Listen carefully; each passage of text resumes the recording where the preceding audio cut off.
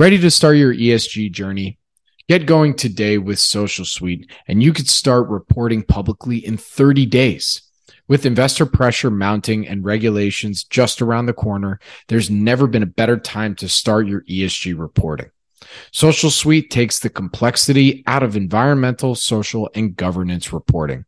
Social Suite helps organizations to measure, monitor, and report on their progress with fast, simple, and affordable software. Create value through ESG in order to raise capital, improve brand and reputation, as well as mitigate risk.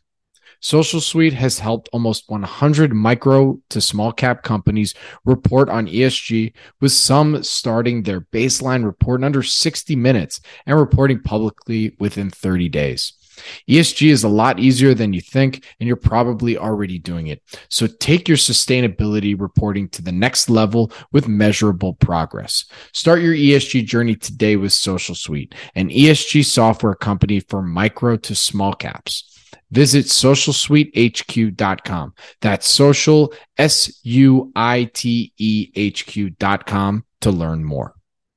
This podcast is for informational purposes only and is not provided as financial, legal, or any other advice. The information is not investment advice or an offer to buy or sell any securities or make any investment. The views expressed by guest speakers are their own, and any reference to third-party products, services, or information does not constitute an endorsement thereof by SNN or its affiliates. SNN expressly disclaims all liability for any individual's use of the information presented in this podcast.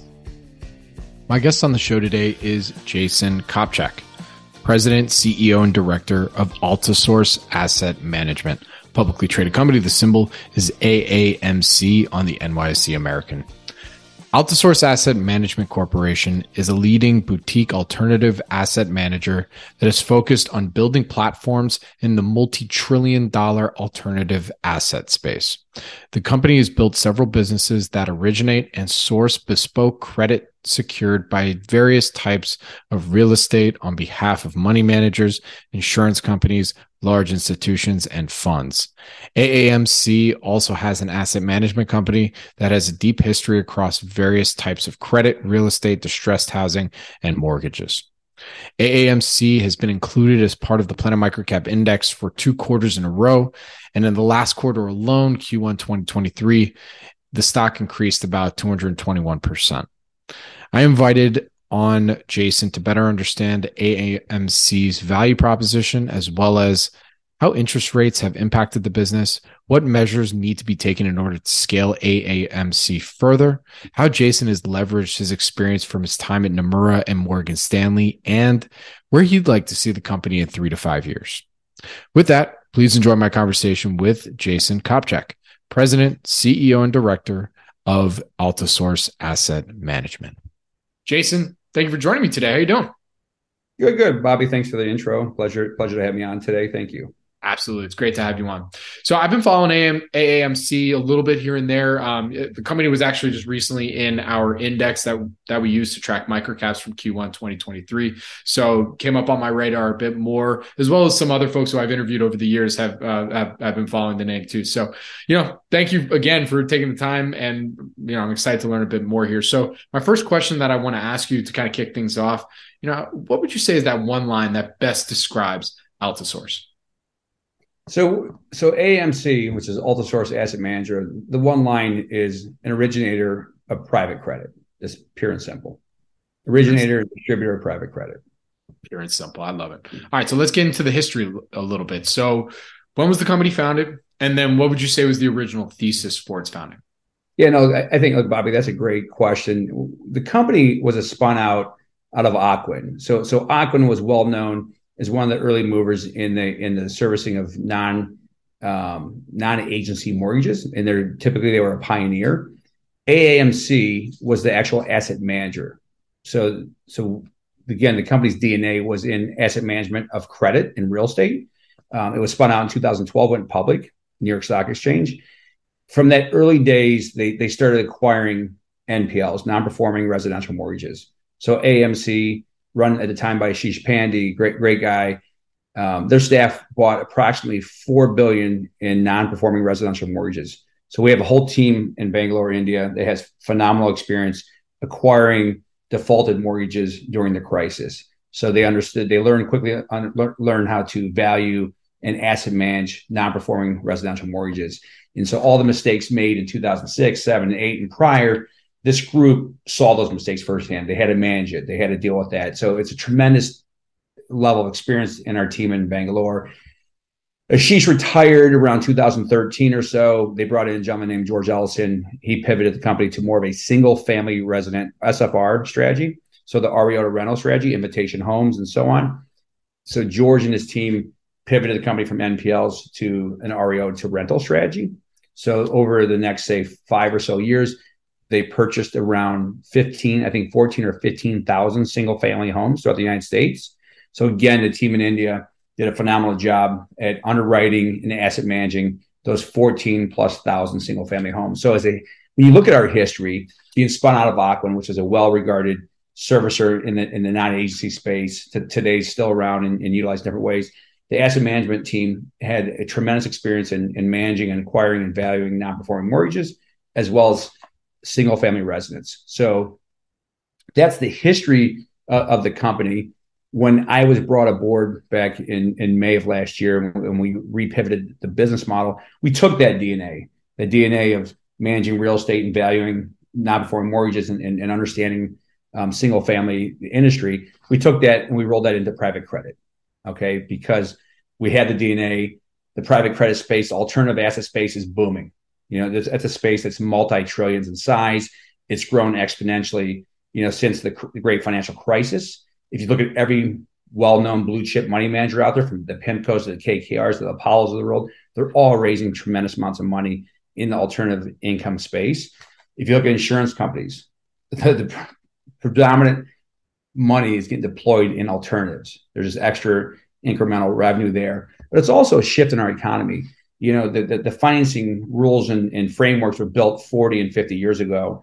And today, our economy today is far different than it was 30, 40 years ago, number one. Number two is we have, and everybody knows this to be well known, there's a huge underserved market in small and medium-sized business owners. So that is a massive market. And that's what we service. We come out and frankly, we originate the service and provide liquidity to the underserved market, to the small and medium-sized businesses that drive the economy in the United States. And we have, on another end, we have tremendous amount of liquidity from these insurance companies and from these money managers in the alternative space. In fact, we originate and distribute into that market. So, all right, we have like 1,000 different rabbit holes to go down here right now. But first I want to start off on, you said the line that the alternative asset space is booming. For those that aren't familiar, I'd love to better understand from you why. Well, look, it's easy. It's pretty simple. It's easy to go into the conforming conventional space. It's been done. It's been papered 50 million ways. It's been out there for 40, 50 years. You have, for example, Fannie, Freddie, they define the rules and regulations for conventional credit on the resi side. So as you look at the conventional market, whether it's in conventional commercial real estate, single family real estate, or just unsecured loans, that's well defined. So it's easy to take that and run with that, which makes it a commodity, which makes it everything very easy and everybody goes after it. The area that's not well defined, it has been effectively the underserved market, the small, medium-sized borrowers. And so with that being said, it takes, frankly, it takes a little bit more experience and knowledge to wrap your head around their credit risk. Okay. And water runs the route of least resistance. Okay. So everybody's gonna go, let's go chase the easy. Let me go chase the prime borrower, like JP Morgan. They do a phenomenal job going after that prime FICO, that major corporation, that the AAA borrower. And that's what they do well. And so you can go compete with JP because the rules are set there and you go after it. Or you got a huge market for the borrowers that are not AAA, rated. They're not, multi-billion-dollar international corporations. These are smaller mom and pop businesses. And so it's a little more work. It's blue collar in the finance industry. I look at it as it's much more blue collar. I was raised blue collar. And so I'm not afraid to roll my sleeves up and get after it. So. Absolutely. So another rabbit hole that I wanted to go down was, looking at kind of the, macroeconomic look and how that affects Altisource. So probably the most obvious question that you get like ad nauseum. I hope you're not sick of answering it, but I'm going to ask it anyway. How has the change in interest rates impacted the business at all? Well, again, that's a great question, and I love that you brought that up. The most interest rate sensitive space is the conventional market. Okay, so that's the space that gets whipped around. For us, we do two things. We're not in the consumer space. We're in the business purpose space. Okay, number one. Number two is we deal with small to medium sized business owners. They're less rate sensitive. They're more about execution. So one is they are less sensitive to spread and rate risk. Number two is that space in the business purpose side is there's such a shortage of liquidity that it hasn't affected us. Effectively, the demand on the alternative side in the business purpose space is tremendous. With rates tripling, it hasn't affected our business. So even though we're building out, we see the demand through our calls, through our emails, through our marketing and lead generation efforts. We still see a tremendous amount of demand, and frankly, I think the weak have gotten weeded out. The strong, medium-sized, and small business owners are strong as ever. So for us, the demand's there. We see it. It hasn't really faded. So that's the difference. Gotcha. Hey, Jason, what does the competitive landscape really look like for Altisource for the origination that you're competing for? So, look, to my knowledge, and I've done a lot of research on this, and I've heard this from other people, we're the only public company out there that originates and distributes alternative credit in the the business purpose space. So, what's the competitive landscape? There's a handful, and the handful is there's probably 10 to 20 originators of private credit on the real estate side, but 90% of them are owned by money managers or hedge funds. So they're captives. So effectively what they are is they're captive, and they feed a bucket of capital. Okay. We're the only public company out there doing this, and we're not owned by a money manager hedge fund. We distribute to the best source of capital. So the landscape is, yes, there's competition out there. You're still in like the early stages of the industry growing. And our model, in my view, in my experience, I've been around, is pretty unique. Like we're the only public company that we can distribute openly to whoever we want to sell to. So at the end of the day, we're constantly searching out the best partners, the best source of capital, and we're going to flow to where that's at. We're not held captive by a household money manager. So. Gotcha. Hey, you also mentioned in the opening when we were talking about the history that, you came into the company in May of last year. What was your background prior to joining the business? Yeah, I appreciate that question. So long history in mortgages and resi. So prior 4 years I spent at Morgan Stanley. I was a senior executive sitting across the residential business purpose business. So I sat across trading, warehousing, securitization, even investment banking. And my job was to help reposition and build that business. Before that, I built the business from scratch at Nomura. So I was hired in 2012. I started out as a whole loan trader building the whole loan desk, but effectively morphed into building out the entire business. So that was built from scratch. So when I got there, we had zero balance sheet, zero trades done in the last probably 4 years. When I left in 2018, we had a $4.5 billion balance sheet. We did 65 securitizations that year, and we made over $200 million in revenue. So from scratch, built that business. Now, obviously, I had a ton of help. I hired and moved over some extremely talented people, and us as a team built it. But that was my business plan. We built it. So that was my prior 10 years. Prior to that, I worked for some small shops. I worked for Cantor Fitzgerald. Before that, some small shops. I had my own mortgage shop. So ironically, from 1998 to 2006, I had my own origination shop. So that taught me a lot about small businesses and how to run and how they function. It taught me a lot about people. It taught me a tremendous amount. So it was my, firsthand experience of getting an MBA by doing it real time. And then prior to that, I worked for a CPA firm, public accountant. It was for a mid-sized, smaller firm. It was a phenomenal experience. I got to deal with small mom and pop businesses. So at the end of the day, today, when I look at my experience, I worked at the Morgan Stanley of the world. I worked at Nomura as a world. Nomura is one of the top Asian investment banks. Morgan Stanley is obviously a global name, but I've also worked for small shops. I've had my own shop. So I've been fortunate enough to have a complete composite experience and work with, at the accounting firm with small and medium-sized businesses up to Morgan Stanley working with the biggest accounts like a PIMCO and a Blackstone and KKR. So I've worked the full spectrum. I've been in boardrooms with large regional banks. And so I have a pretty broad experience that's very focused on real estate and mortgages. And hopefully that helps. Yeah, that was your full background. Of course it helps. Yeah. So, going back to another, talking macro a little bit more about trends and what's going on in the industry, like speaking of real estate specifically, you mentioned how the rise in rates hasn't necessarily impacted the business all that much, or not the rise in rates, but just the changing in rates hasn't impacted the business all that much. But in terms of just the general consensus regarding real estate and the looming, whatever every talking head is saying, that we're going to recession in the next 6 to 12 months, whether it's a hard or soft landing, who knows? How do any of those trends affect Altisource at all? Well, they do. And look, to be frank, we're going through a very volatile market.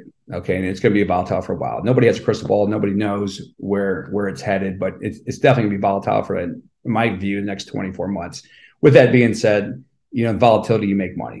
Okay. So volatility does wash out the weaker and creates opportunity. How does it affect us? I think underlying what's very important is the economy has held up in employment.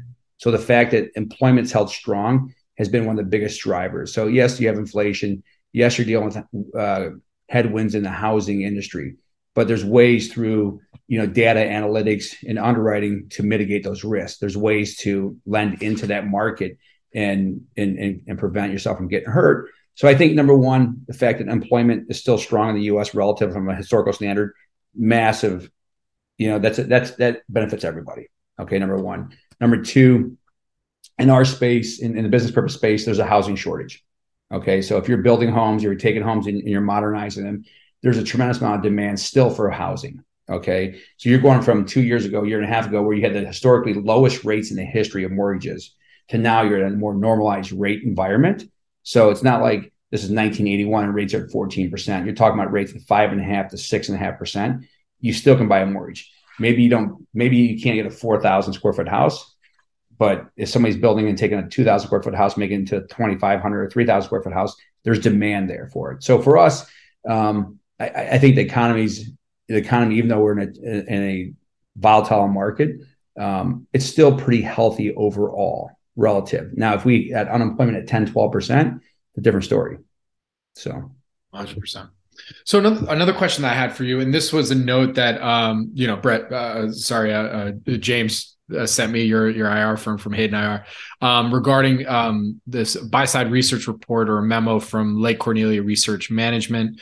I'm not sure exactly what date this was published, but you sent me this quote that from this research report saying that the platform can likely handle, and I quote here, the platform can likely handle over $1.5 billion a year of originations with no investment, and a little more is needed to handle $5+ billion of paper per year. AAMC is targeting $600+ million of originations this year with an exit rate of well over $1 billion. If they are remotely successful, we see the potential for $200 plus stock in the next 12 to 18 months, with more coming, end quote. So some serious numbers we're talking about there, right? So, I mean, in your opinion, what do you think enables that scale, and is a little additional investment needed from what you can tell us? Yeah, look, that gentleman did a great write-up. So we appreciate his work, independent of us, to be honest. So when you look at us, again, I mentioned Bangalore. We have an incredible team in Bangalore. We have very effective labor costs over there. We have a very talented team. So when we first got the platform going, we right-sized it to those numbers you're talking. When you start talking about $600 million a year, $1 billion a year, when we added the people, the talent that we added in Bangalore, that was based on that kind of volume. So when you look at the management team we've hired here in the States, the team we've hired in Bangalore and grown, it's built to support those numbers, that 600 to $1 billion, $1.5 billion. Yes, there might be some minor hires here and there, but we're built to hit those numbers. Okay. And the beauty is, in this environment, when you're dealing with a challenging market, our talent base is pretty cost effective. So in a build out, we happen to be building out through a challenging market, but yet we have the staffing. So yes, we're positioned to hit those numbers. It's more about doing it right. At this point, from a management standpoint, my team's incredibly experienced. They've been around the real estate mortgage space for 20+ years. We would rather roll it out properly than turn it on and cause a lot of pain. So what we've done more so is we've hired the staffing, we're putting out the processes in place, and we're turning around and legging into it. So we do it right. We build a good reputation. Look, we make mistakes. We're not impervious to making mistakes. We're making mistakes, but let's do that at today's scale, because I'm impatient. So trust me, I'm itching to step on the gas. Okay. But I'd rather make the mistakes now, fix the processes, and add a little more gas and a little bit more gas. And the next thing you know, you have a well-oiled machine. So we feel pretty good where we're at. We feel that our operations are right-sized. We feel like we're unique in the United States, that we have a tremendous talent base in Bangalore that's very, very more than competent relative to our peers. And I have a great management team. So yes, we feel we're right-sized. Frankly, my time at Morgan Stanley and more, I've been in pretty much every operation out there. I've been under the hood. I know what our competitors are doing. I think they're great. There's some great shops out there, but I think we're right-sized. Absolutely. All right. So I got a couple devil's advocate questions, for you. So you bear with me here. So you mentioned that, we're all human. We make mistakes sometimes when running the business. And this is a new question that I love asking management teams on here that I think it was Josh Womack or Tom Carey. I give them credit for this one. What would you say? What was a mistake that you made in since coming on in May of 2022 within the business that you recognized? And then how did you, I don't know, not necessarily make up for it, or what did you learn from that? No, look, I mean, like I'll give you a couple of mistakes. It doesn't matter how much experience you have, you make mistakes. So when we were building out our team in Bangalore, and we have a talented team in Bangalore, we hired people, but we hired people to their hours versus the US hours. So when we did our initial build out, all the people we hired was based on hours in India versus hours in the US. So you have I don't mean to laugh, but So what happens is, as time goes, as production picks up, you have a gap in those hours. So we realized quickly that we added a lot of talented people, but had we do it over again, we would be hiring people based on the US hours. So that was a simple mistake, but it's a big mistake, because then you start having gaps. So yes, at 2:00 in the morning, US time, Eastern Standard Time, they're working, but at 4:00 in the afternoon, they're not working. You need to get something done. So that was a major snafu that I'll take full responsibility for. Okay. That's number one. Number two, another snafu is you have peers in the space. You look what they do, and you look at your underwriting, and you try to make sure your market. Well, not everybody in the market, no matter who they are, and I'm not going to mention names, but these are big investment banks. Not everybody in the market does it right. So you got to make sure when you're comping to the right competitor versus somebody who doesn't do it right. So, one of the things we did in the beginning is we did some type of parallel analysis against a competitor who now is just major street firm who is out of the business. And the reason they're out of the business, and it was a waste of time, and so at the end of the day, we made those are two big mistakes that cost us some time. But at the same time, I think we've done it. We pivot so quickly relative to other people. The moment we notice a mistake, we make the change, rip the Band-Aid off and make the change. Nice. So another question that I ask everybody on here is, look, you've been public now for a while. You've been in the CEO role for about a year now. I'm sure you've done a few investor calls, presentations, the whole dog and pony show. What would you say investors maybe still get confused about when thinking about Altisource? And maybe there's some frequently asked questions you get. We can. Yeah, look. I mean, first off, this is a fantastic topic. So when I got here, I was told, not to do a lot of PR, not to go out to the public. And so what happens is when you don't clarify and you're not transparent, the market has to interpret what they think. And so fast forward, I realized quickly that was a mistake. And so we started telegraphing who we are, what we're doing, because we are a unique model, and you need to give people benchmarks and investors benchmarks. So today, a common mistake out there is what you referenced earlier about our modeling our size, 600 million, $1.5 billion, how much we make. So we haven't really put out yet. We're not going to put out forward guidance, but we haven't put out a model. We plan to put out a model saying, once our business is normalized, here's what it looks like from a financial standpoint. So that's a classic example where if we're not transparent and we're not putting out general framework how to understand our business from a financial standpoint and how big the market is, people are left guessing. So it's been very important for us to pick up on the fact that we need to be transparent. We need to provide understanding and framework. So that's a classic example. And I think that's a perfect question, because one of the things we're going to do here shortly is that we do have a plan of putting out, once our business normalizes, here's what it looks like from a revenue, from a top down, here's the different channels, here's what flows to the bottom line. So this way, instead of people behind the scenes coming up with their own model and they're guessing, we live and breathe it. So we're not going to put out forward guidance, but we are going to say, hey, once we're normalized, this is what this business looks like. So that's a classic example where transparency and communication is so important. And I'm a big believer in communication, and we've learned that a lot. I've learned that a lot since I've been here. I was going to say, like, I'm glad you changed the mindset, because I'm like, oh, good. That's why we're talking today, pretty much. So, another question that I ask everybody on here, and I think you've covered it pretty openly, and I got to give you a lot of credit. And that's one of my favorite aspects of management teams, is when you're very open about, how things can go wrong, how things can fail, mistakes like that. People want to hear that, because we're all human, we're all real, things happen, right?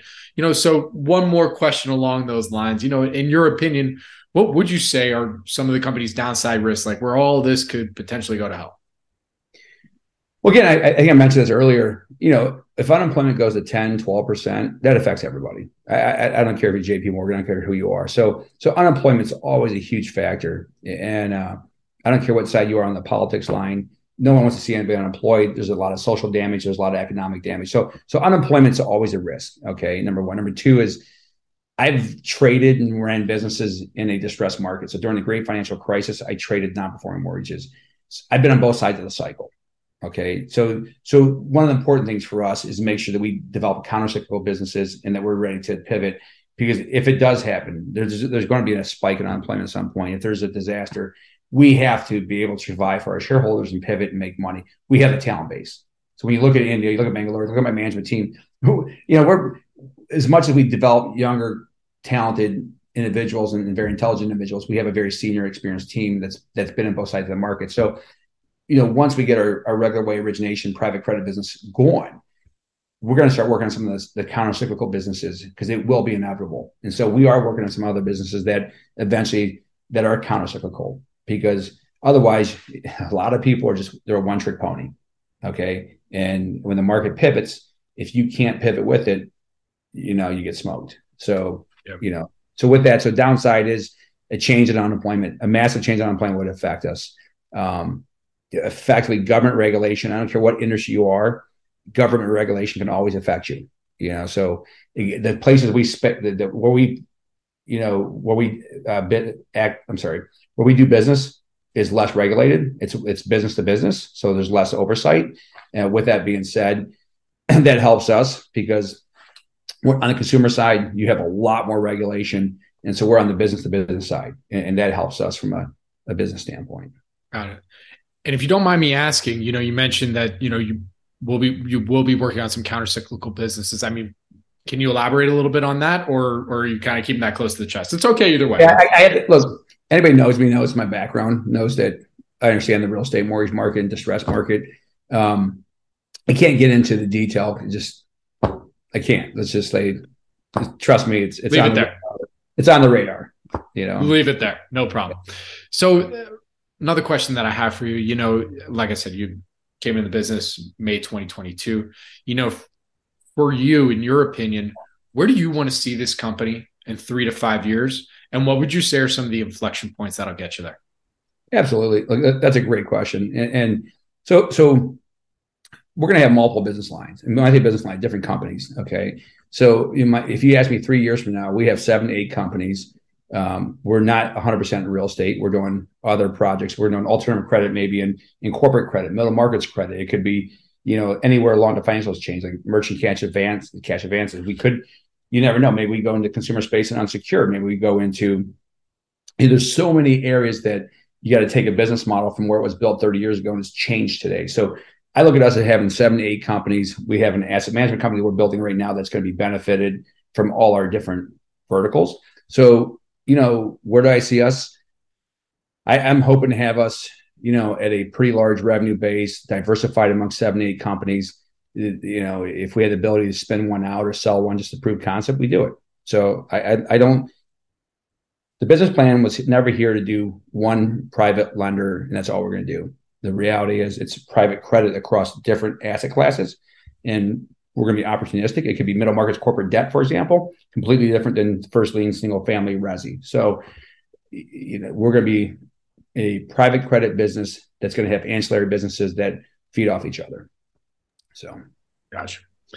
So another question I have for you, and only a couple more, but like I said, your company's been public for a while, been in the chair. How much, if at all, have your shareholders influenced some of your decision-making process or given you feedback that's guided some of the decisions that you've made? Tremendous. So again, when I first got here, I was told, not to talk, not to, just go do my thing. The reality is, I would say I started talking to shareholders on a regular basis, probably in October or November of last year. I would say November of 2022. And I started talking to across the spectrum of shareholders. I got tremendous insight and guidance. I didn't always agree. At the same time, it was fantastic seeing the interactive discussion, and I got plenty of good information and good intel. So what I found quickly is, forget about my relationships in life. They've given me great advice. There's a lot of shareholders here who've been with the company for a while who had great insight. Didn't take everything, but I listened to everybody. So I would say from November on a regular basis, I talk to a lot of shareholders every quarter, and it's been incredibly helpful. Didn't always agree with every bit of advice, but it's been fantastic. So that was a huge learning lesson. When you say what have you learned? I learned to engage with the shareholder base, listen to them, and that was probably one of my biggest growth areas, was talking to shareholders and getting that feedback.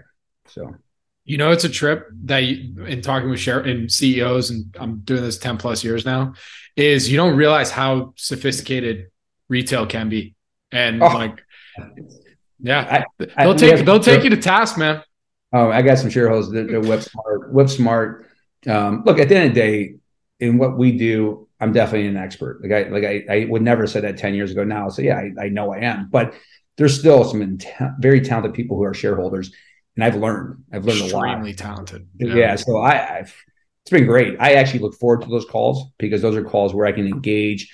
There's back and forth, and typically I walk away, and if I take all those calls together, I just grow as a CEO. So it's been one of my favorite parts of this job. Is for me in life, I want to grow.